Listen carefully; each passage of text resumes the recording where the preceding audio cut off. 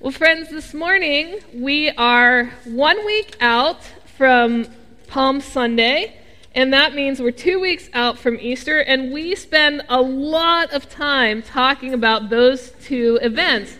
So I got a little bit curious as to what exactly was happening right before the triumphal entry, that moment that we call Palm Sunday. That's what we're going to talk about this morning. We're going to do it from the Gospel of Matthew.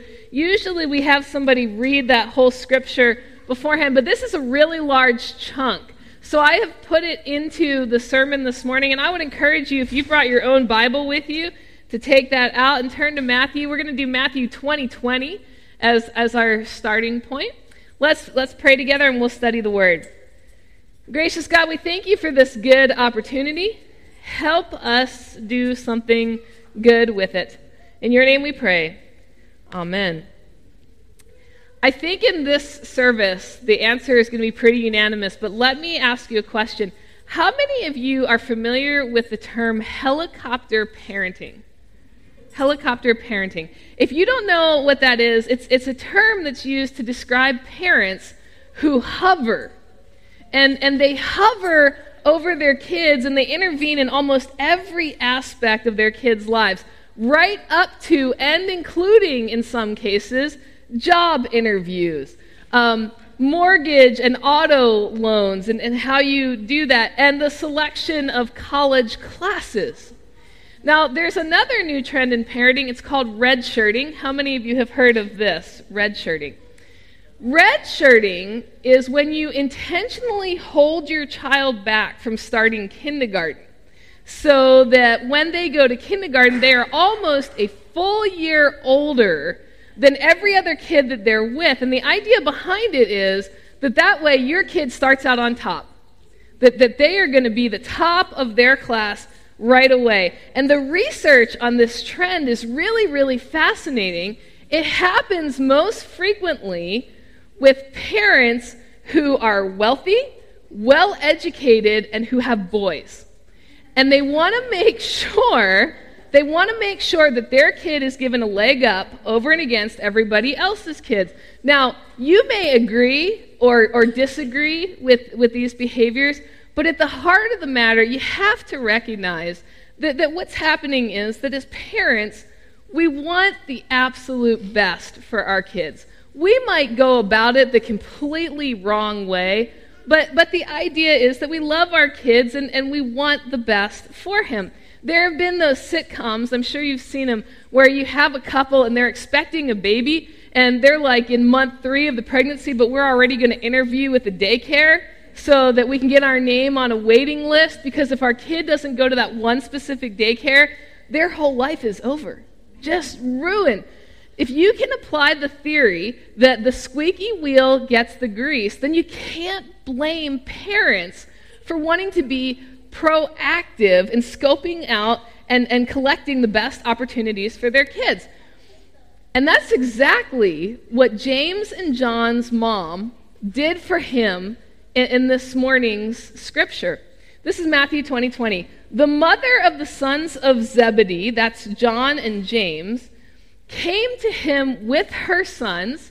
They've gone before Jesus, and kneeling before him, she asked a favor of him. And he said to her, What do you want? And she said, Declare that those 2 sons of mine will sit, one at your right hand and one at your left hand in the kingdom. Can you imagine?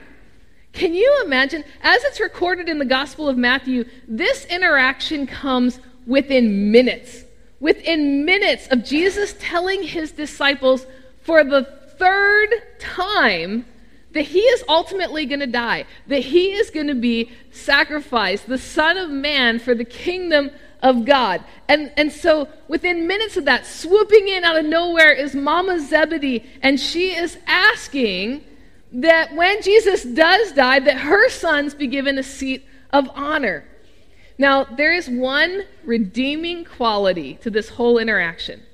Mrs. Zebedee, within her request, acknowledges that she believes that Jesus will, in fact, have a kingdom.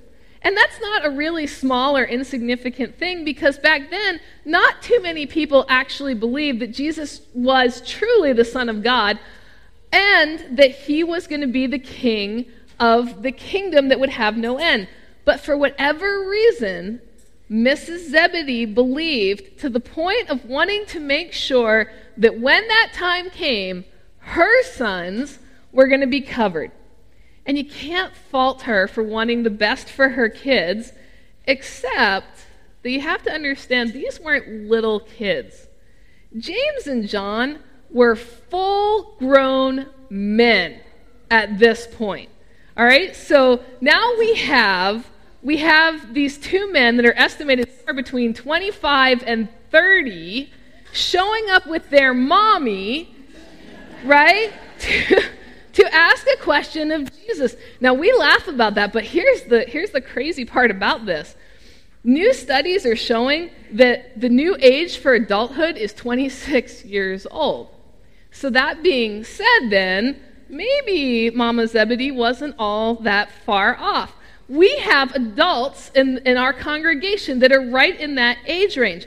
Imagine being 27 years old and having your mom stand right there in front of you asking Jesus to give you a place of honor in the kingdom.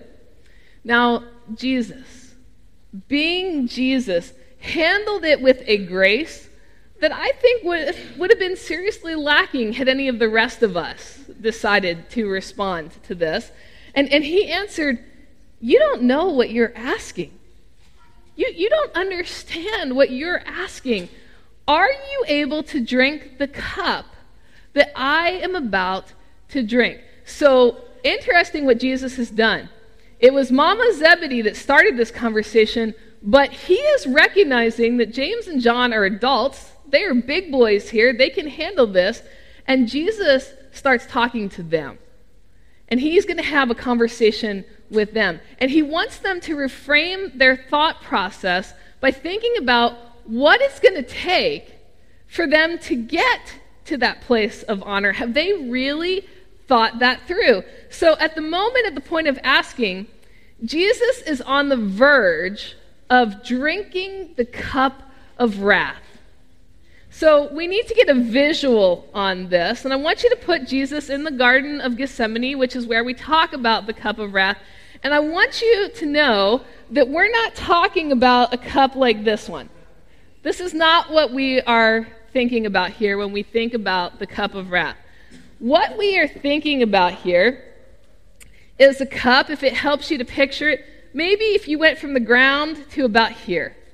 And then I want you to make this cup out of granite or marble or some kind of very heavy stone. So that this cup that you're picturing is so heavy that even if you don't put anything in it, you're still not going to be able to lift it up. That's the weight of what Jesus is talking about. And inside of that cup contains the weight of the world.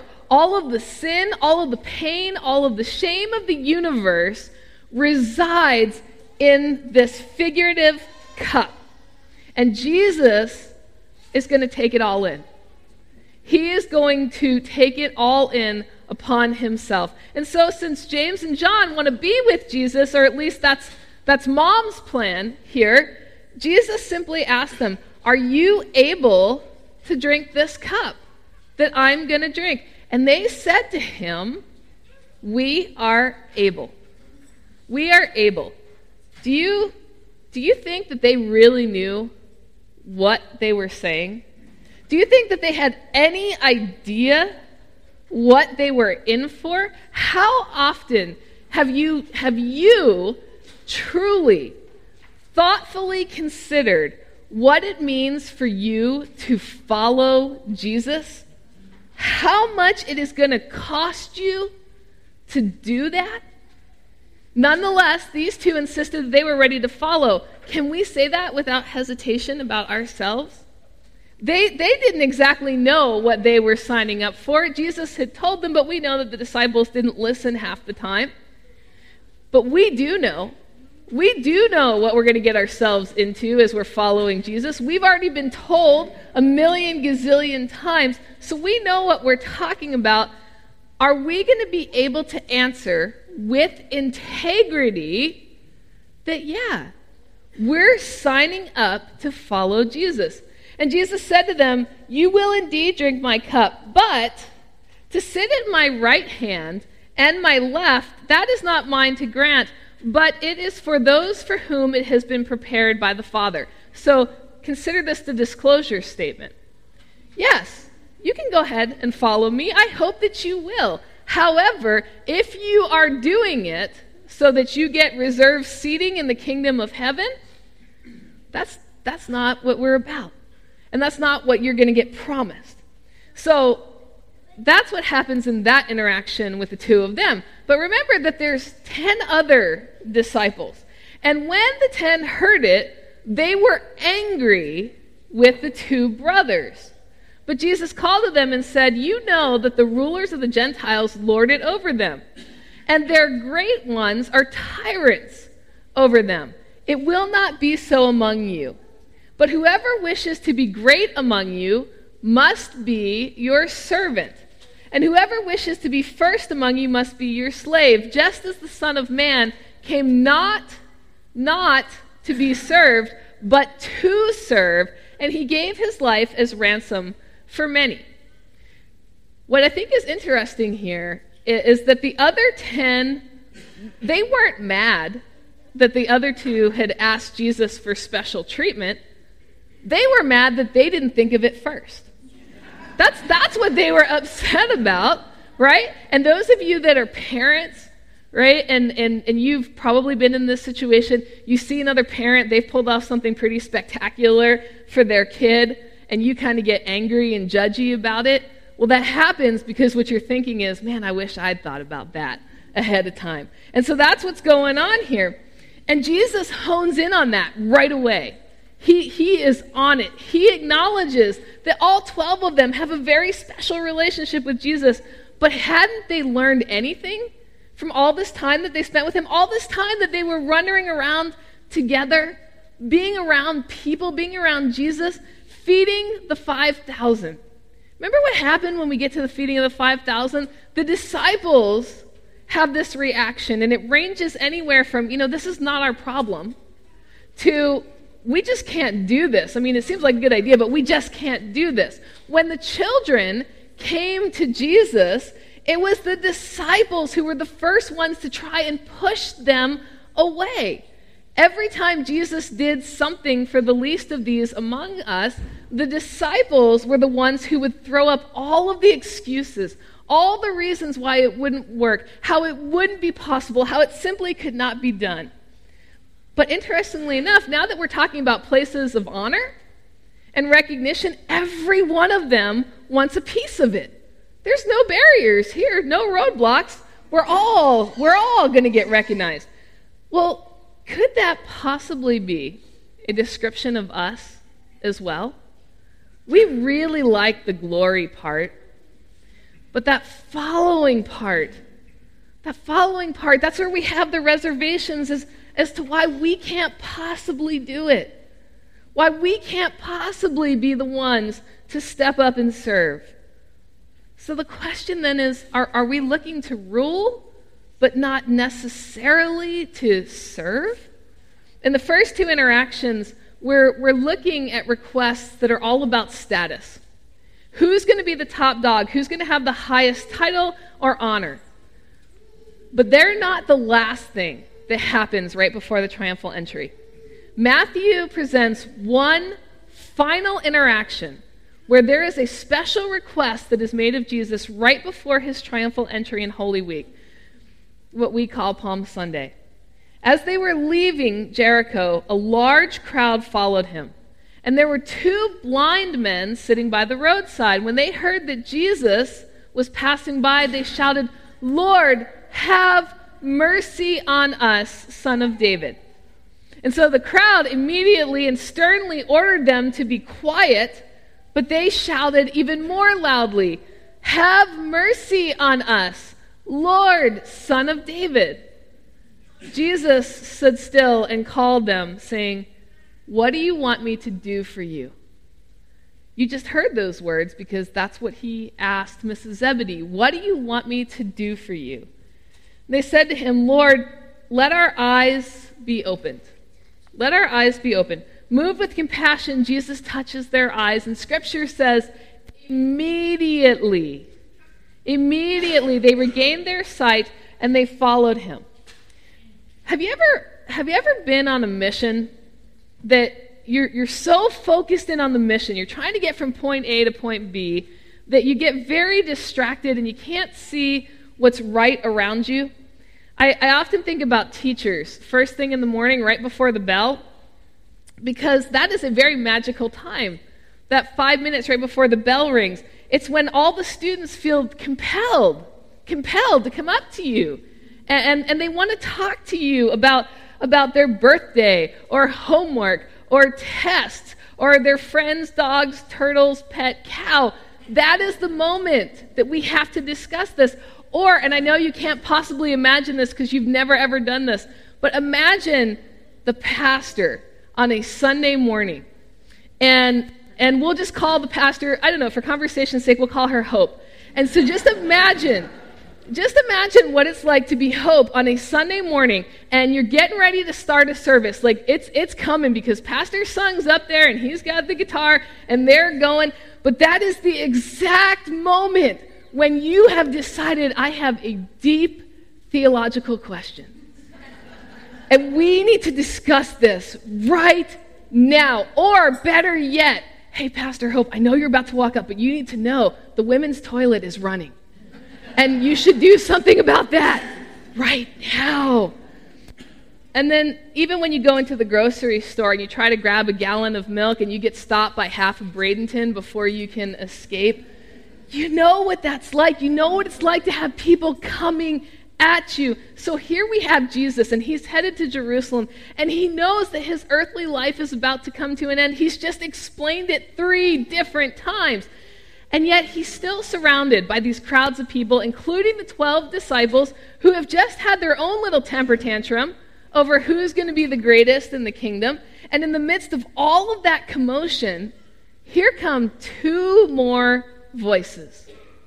And it's these 2 blind men, and they're sitting by the side of the road. They are cast off because at this point they are less than. They are less worthy, less valuable in the eyes of the world. Their status is so low that them being cast off puts them below the animals.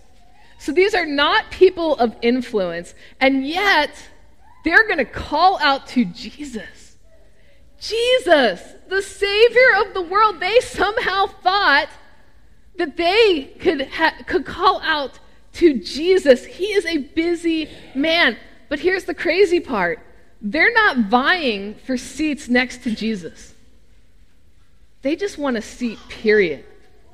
And their request is that Jesus would have mercy on them. They're asking for mercy. They're not asking for honor. They're not asking for stature, but mercy, compassion, recognition that their lives could change and that they might be worth something, even something very small. But the crowds, they're on a mission, and the disciples are on a mission, and all of them tell the men, just be quiet. Just be quiet. Don't you know people are asking him for stuff all the time? Can you imagine James and John looking at these 2 guys on the side of the road and be like, stop. Our request was important. Your request, not so much. But these men, they have nothing to lose, so they shout even louder, just in case Jesus might hear them. And they're willing to risk it because it's not like they have any stature in the first place. There's nowhere for them to go but up, and they believe that Jesus is going to be worth risking it. So when Jesus answers them, he says, what do you want me to do for you? What do you want me to do for you? How many times did Jesus ask that question? How many people approached Jesus who wanted something? We're asking for something. How many times do we talk to Jesus because at the end of the day, what we really want is something. We want something more from Jesus. And given what he's just been asked about special placement in the kingdom, it probably wouldn't have surprised Jesus in the slightest to get yet another selfish request about somebody's status. The surprise comes when these two men finally have Jesus' attention, and all that they ask for is that their eyes would be opened. That's all they asked for. They just wanted to see, because if they could see, they knew that their whole lives would dramatically change.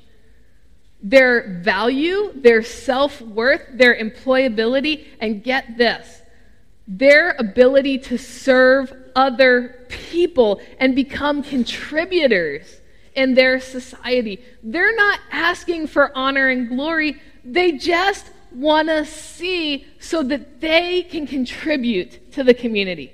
And Jesus grants their requests. So what happens? Immediately, says the scripture, they gain their sight and they follow him. Jesus came not so that we could be CEOs or world rulers. It used to be in my old congregation that during election time, we would have this influx of people in our church. And they'd be there so faithfully all through the general election, and every one of them was a politician. Every single one of them was a politician, because they figured if they were just seen in the company of those that might have influence, that they could be elevated to a higher stature. But Jesus came to serve. He came to lift up and to transform lives, and we're called to follow him. It's not a position of greatness or importance, so if that's why you're here, you're going to be disappointed. Instead, following Jesus is about putting you into places where people are hurting and they need hope, places where people are dying to live, places where his glory is the light in the darkness. So we don't follow him in hopes of gaining a special place in the kingdom. My mansion's not going to be any bigger than yours. We don't follow him in hopes of gaining a special place in the kingdom. We follow him because without him, there is no kingdom. In this last week before Holy Week, I want you to do some heart work. It's hard, but it is heart work. I want you to consider, what do you want from Jesus now? What have you asked of him in the past? Why is it that you are asking what you're asking? Are you following him to get what you want? Like we're in some kind of business contract with each other? Or because you're looking to have your life transformed so that you can contribute even more to the kingdom of God? Because that's what Jesus does. Jesus transforms lives so that they are closer to his heart. And Jesus' heart is to serve, not to be served. Jesus has very little concern for your seating assignment at his table. He is much more concerned that you know that you have a place at the table at all. Jesus is looking for followers and servers, not for spectators and takers. So which are you? Which are you? Let's pray. Holy God, we confess that there are times when we want it to be all about us, what we're going to get out of it, how it's going to benefit us. And sometimes what's worse is that we plan our actions accordingly so that we can game or manipulate the system. Remind us that you call us to serve, to contribute, to be a part of what you have going. And I would ask this morning that as we gather at the table, that you would particularly speak to those who aren't sure that they even have a place at the table, who for whatever reason are carrying a burden that is so big, that is so deep, that they think that maybe the table's not for them. And I pray for those who think that they deserve the best seat at the table, that they are so special and so honored and so privileged that they've bought their way to a better seat. Father, forgive them. They know not what they do. Be with us in the breaking of the bread and in the sharing of the cup. With thanksgiving, we pray together, saying, Our Father, who art in heaven, hallowed be thy name. Thy kingdom come, thy will be done, on earth as it is in heaven. Give us this day our daily bread, and forgive us our debts, as we forgive our debtors. And lead us not to temptation, but deliver us from evil. For thine is the kingdom, and the power, and the glory forever. Amen.